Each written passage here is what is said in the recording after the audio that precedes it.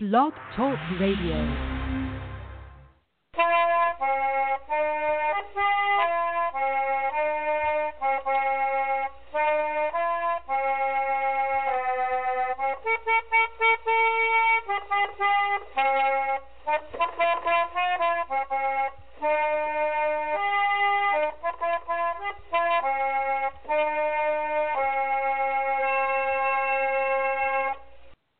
Hello, everybody. Welcome to Trundlebed Tales. Today's episode is a Travel Times episode with Christmas museums and living history. And today we are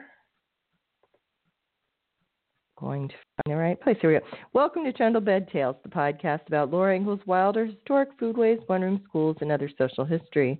This is Sarah Uthoff, the host and creator of Trundlebed Tales. Find us around the web under Trundlebed Tales and on your favorite social media platform.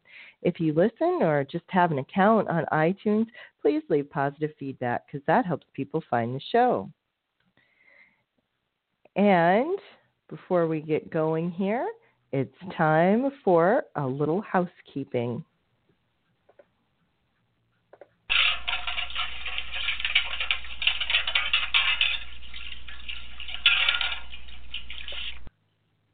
And I want to first off make sure that you've taken a look at my blog lately, trundlebedtales.wordpress.com, because we've done a post on the Little House Christmas plays and events around the country. Those are mostly over, but they are still there. Most importantly, I have finally, every year I think I'm going to get it up earlier than I actually do, but I finally have up the annual Laura Ingalls Wilder shopping guide. Now, if you haven't looked at this before, a few years ago, I think this was the 7th year I did it, so about 7 years ago, I went through and came up with a post that was suggestions for things people might want for Christmas if you are a Laura fan, for both people who would know what to put on their Christmas list and for people who were shopping for them. Every year since then, I have done an update post, which are some of the new things or the best-selling things at the home sites. I try and contact them all. I put the links for their gift shops.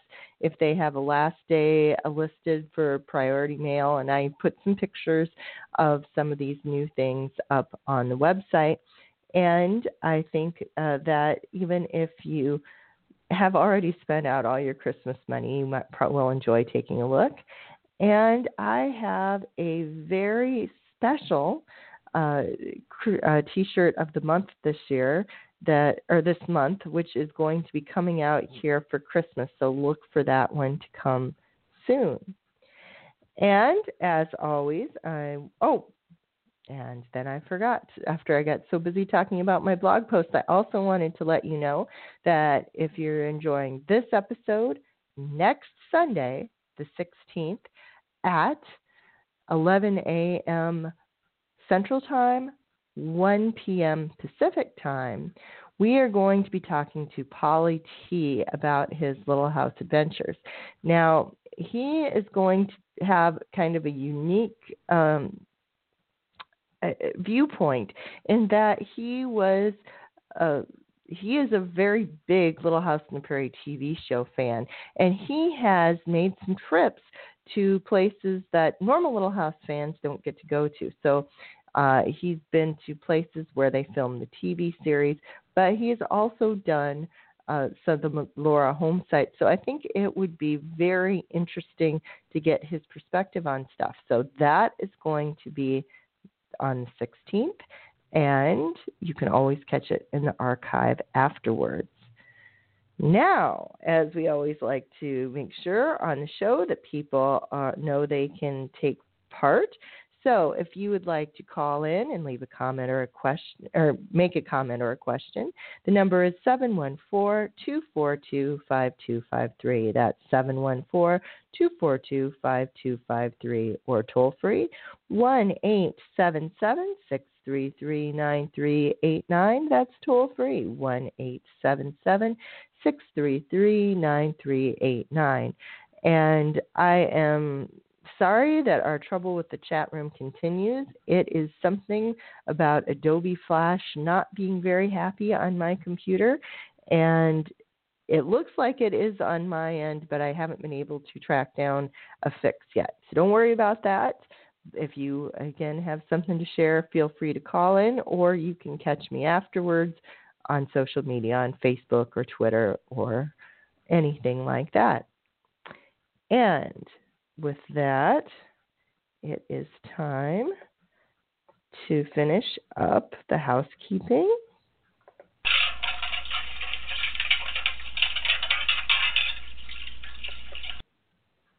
And get on with the show. So today we are going to be talking about traveling to a museum for Christmas. Now, particularly, I'm going to be talking about house museums, living history museums, historic villages, that kind of place. There are also Christmas things to do at natural history museums and art museums and all those kind of things. But what I'm going to be talking about today are primarily things that are representation of houses or home. So the historic sites, have different kinds of things. So you've got house museums. House museums that are standing alone are almost always for an upper class home that was just so impressive that people preserved it, or the birthplace or later home of a famous person. And they tend to be standalone in grounds. So, for instance, in Cedar Rapids, in the Cedar Rapids, Marion, Hiawatha area, there is the Granger House Museum in Marion, which is sort of a lower upper class, upper middle class, and was owned by a businessman who was involved with the starch mills, I believe. And they have the home decorated for Christmas every year at I think somewhere around 1900. They used to have kind of nice, they had a lot of mannequins there. I don't know if they still put them out, but when we went, they would have them acting out little vignettes. That was always a fun thing. For a large house museum in Cedar Rapids, Bruce Moore is the house on the National Historic Register and was a very wealthy man's house. In fact, there were a couple different families. The Middle families, the brother of the man who was the Middle family that owned the house, went down in the Titanic, first class. And the last family, the guy was really involved in Hollywood. His last name was Hall, and he put out some behind-the-scenes footage of Gone with the Wind that he'd shot when he was there. He had pet lions that were involved somehow with the MGM lion, and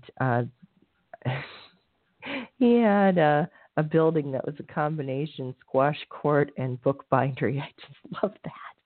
But anyway, so this would also be, Biltmore is very famous for their Christmas show out east. It would places like that. Then you have historic villages, which are normally places.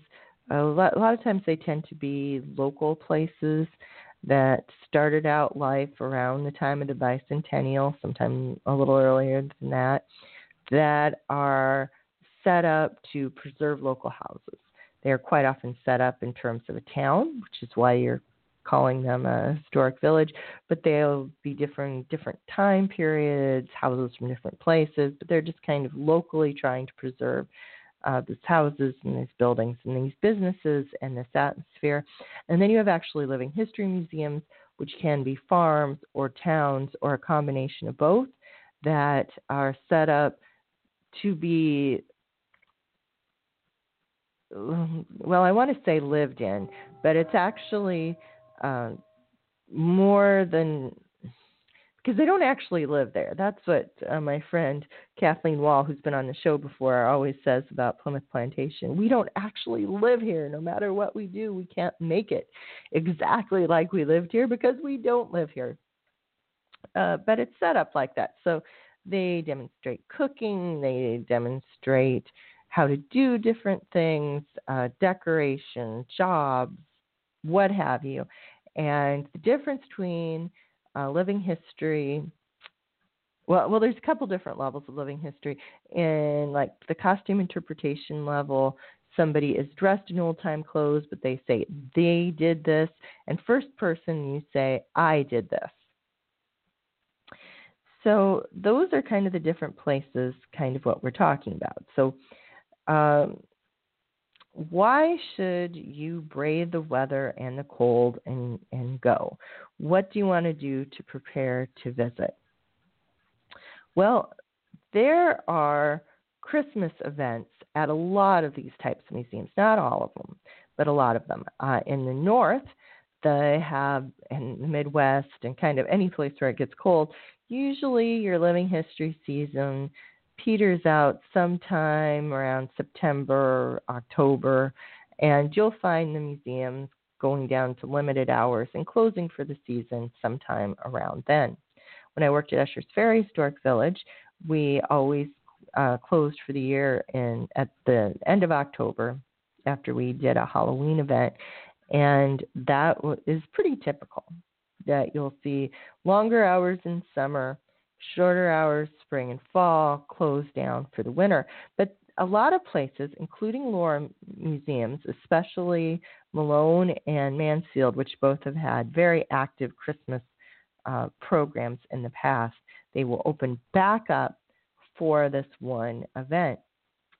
Now, because it is often sort of a one-shot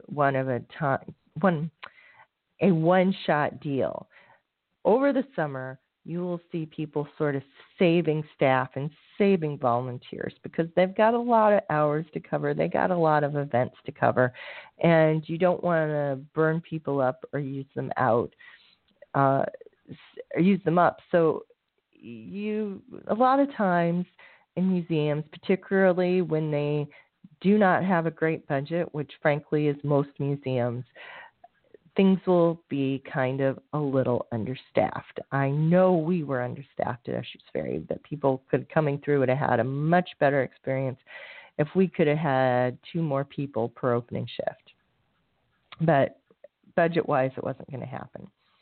That kind of thing is not a problem at Christmas. If there is a place that has a Christmas event, they will bring in everybody and they haven't been there for usually, it could be a couple months. So they're feeling fresh. It's a new thing. They're glad to be back. They're excited about it.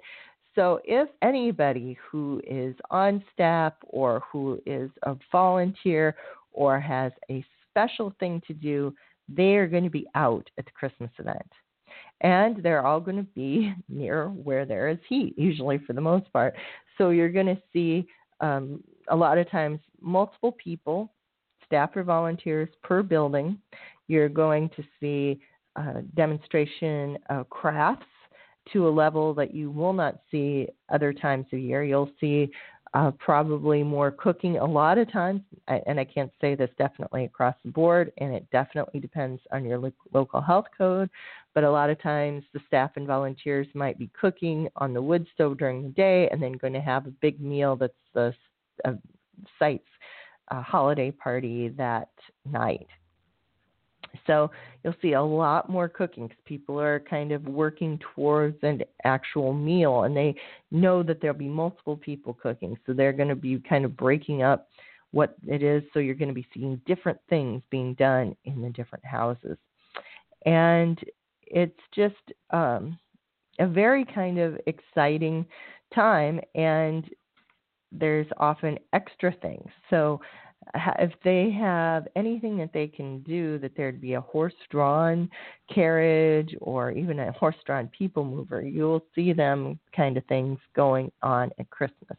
If they have animals that people, can pet, of any kind. They will be out at Christmas. They'll have people out performing musically. They will have hands-on things.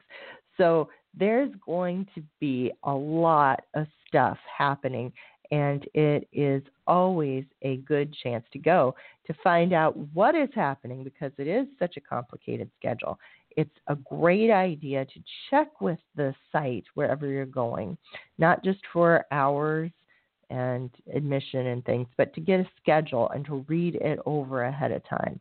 Because sometimes the schedules are not exactly when you would schedule things.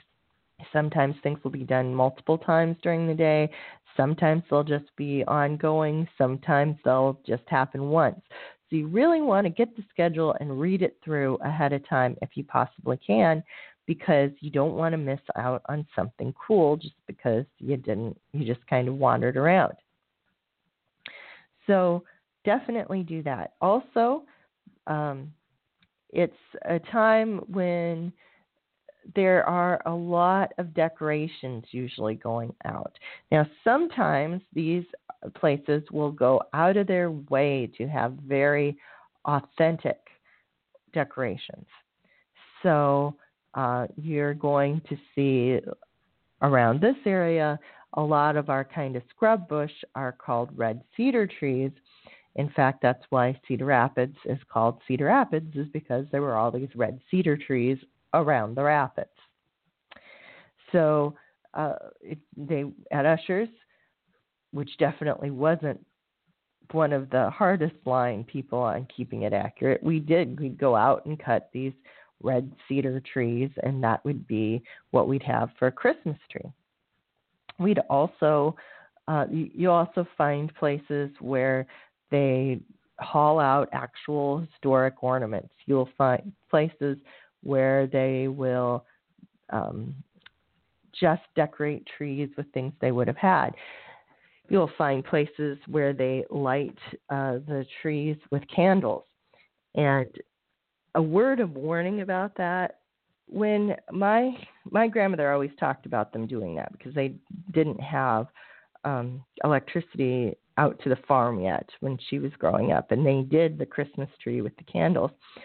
But there's a couple things you have to really watch for, and that is that you have the candles pinched on very solid branches, not just kind of the drooping on the edge. And you also don't let them burn very long, because you have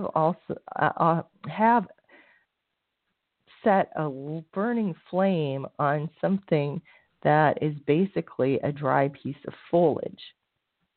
So they would keep a bucket of water right there, and they'd light it up, and they'd ooh and ah and watch it a few minutes, and then they would quickly put out the candles. You'll see people at these events that I don't think have had that same amount of experience with candles, and sometimes they have them on all the time. So watch it. It is there's a lot of times people are doing things because they think that they should and not because they know anything about them. So don't take anything they say about Christmas things with a grain of salt. But you will find some that put a lot of effort and a lot of work in being accurate at Usher's. So we did have the scrub bush Christmas trees. We also had poinsettias, which definitely would not have been happening in the houses in 1900 in Iowa, because poinsettias can't stand cold. And you put one in a windowsill in an insulated house with a stove, and guess what? They would not be doing too good by the end of day two. So you're going to see different things. And probably the most drastic example of that is in Puritan areas of New England, on their historic villages, and also in Colonial Williamsburg. Now, Colonial Williamsburg is famous today for having these very decorative fruit displays and wreaths and stacks of food with little sticks of greenery in them, fruits, pineapples outside and that kind of thing. And other villages have kind of adopted that too, because when people come out for Christmas, they don't want to be told the fact that it was not the culture to decorate outside the homes, and the decorations inside were a lot less elaborate. In fact, Colonial Williamsburg kind of started this kind of fruit tradition because it was an actual town. It wasn't like they went through and built this place. I mean, some of the buildings were rebuilt, but for the most part, this was an actual town, and people were still living in the town. And they wanted, in the area around the restored buildings, they wanted people to keep it looking sort of historic. And they were having things on there, like blinking Christmas lights and everything else, and kind of broke the mood. So what they finally said is, okay, we will put an ordinance through that you can do Christmas decorations, but you can only do things that they would have available in the 19th century. So what did they have available? The people thought, well, fruit. So you started seeing all these decorations that totally would not have been going on. So it's kind of fun to see those too. And if you go to a historic village and they are actually telling you there wouldn't be much decorations for Christmas, listen to what they say, because they're probably giving you better information than some of the other places. So if you are going to go to one of these historic house museums, there isn't really much you need to know. All of the tour will be inside. If you're concerned, you might want to check ahead of time to make sure that they've got good parking and good accessibility, because parking, if it's been snowing, is not always the easiest thing. But you mostly go into one place. Often they even would have a place for you to hang up your coats, and you walk through the house. They do the activities. They go room to room, and then you get done and you leave. For a historic village or a living history site, it's a little more complicated. Now, part of this has to do with the fact that often living history sites, well, most of them are outside. I know that shouldn't be a shock, but I can tell you from someone who used to work in them quite frequently, and people would decide to come to an outdoor museum on a rainy day, and it was like they would be shocked that part of it was outside. But anyway, part is outside. So if it's cold outside, it's cold. If it's snowy, it's snowy. If it's icy, it's icy. If it's turned for some silly reason to be 70 degrees that weekend, there's not much they can do about it. So the weather is going to impact your experience. If it is cold weather, make sure you've got solid walking shoes. Make sure you've got layers. Thermal underwear can be your friend. And you want a good coat and gloves or mittens. If you can find a little faux fur muff or something, or a bright knit scarf or something that would make you feel a little bit more period, that's always fun. It is not necessary. Make sure that you either go to the bathroom before you get there or at the visitor center or wherever you're starting, because walking around in the cold can often trigger people to have to go more often. And usually if a living history site has one at basically each end of the village, you're doing good. Also, sometimes, not many places anymore, but sometimes you will still find a place that has, especially inside the park, outhouses. And when I say that, I don't mean portable chemical toilets, so sometimes it's that too. I mean outhouses, which if well, it is definitely a chance to feel how things really were in the past. But be aware of that. So use the indoor facilities while you can. Also be aware that you there's going to be often uneven surfaces. Now, this is changing because a lot of historic places used to have period appropriate walkways. So that could be board, that could be brick. And while these things are pretty good during regular weather, none of them are smooth enough to really be able to shovel well as one would hope. You also have to watch out for places where it might have melted and frozen again. They most likely are going to be using some kind of grit. It might be stove ashes. It might be actual grit. It might be ice melt. Who knows? But there's going to be stuff like that for you to walk in because that's almost always. It's just how it has to work. And you want to also be aware for if they're going to have drinks or beverages. A lot of times they might have cocoa or hot cider, and where they are going to be located. Sometimes they're included in the cost. Sometimes you have to pay for them extra. And if they're going to have like the horse-drawn sleigh, be patient. Be prepared to be patient because they a lot of times don't. Well, let's put it this way. Everybody wants to go on a horse-drawn sleigh or bobsled if there's one available. I mean, it's not something you get to do very often, and to get to do it on a starry night in the snow is really an exciting thing. Everybody who comes will want to do it. There's only so much capacity they have, so be prepared to wait, and be prepared that you may have to be waiting out in the snow. So understand that. Also understand if they do have animals, particularly horses that are pulling a load of people, to not make sudden, not to make loud noises, not to jump in front of them and expect them to be able to stop.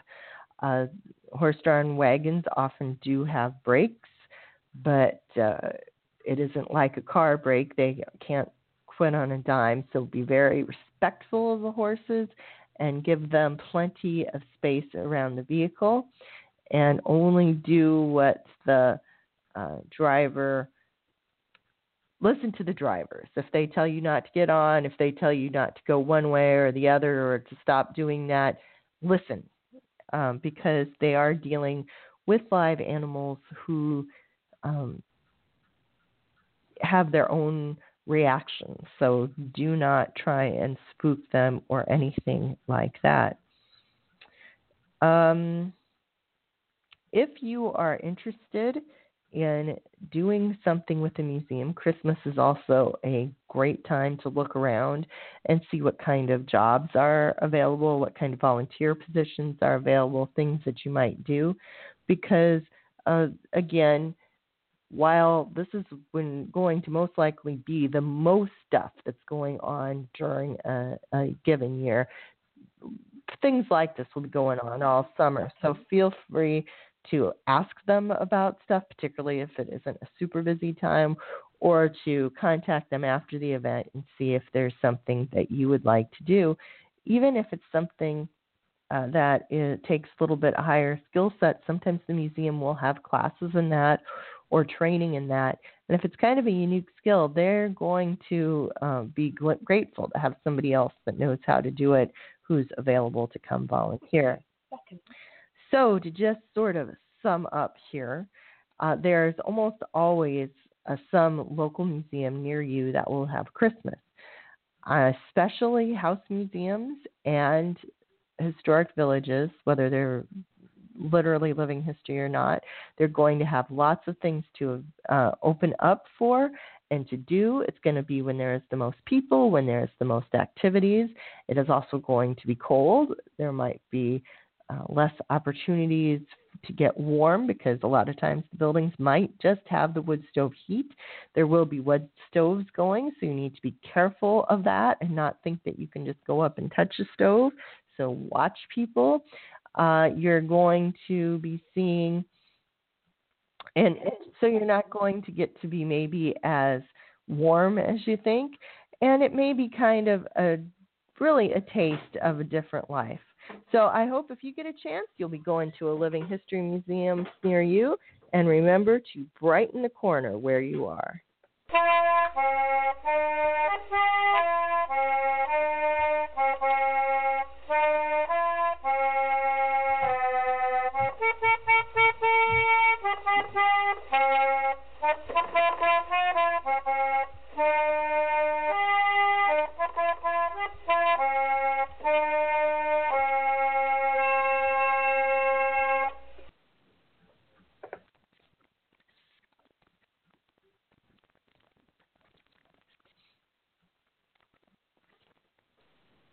With Lucky Land Slots, you can get lucky just about anywhere. Dearly beloved, we are gathered here today to... Has anyone seen the bride and groom?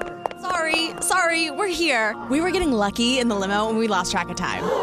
No, Lucky Land Casino, with cash prizes that add up quicker than a guest registry. In that case, I pronounce you lucky. Play for free at LuckyLandSlots.com. Daily bonuses are waiting. No purchase necessary. Void where prohibited by law. 18+. Terms and conditions apply. See website for details.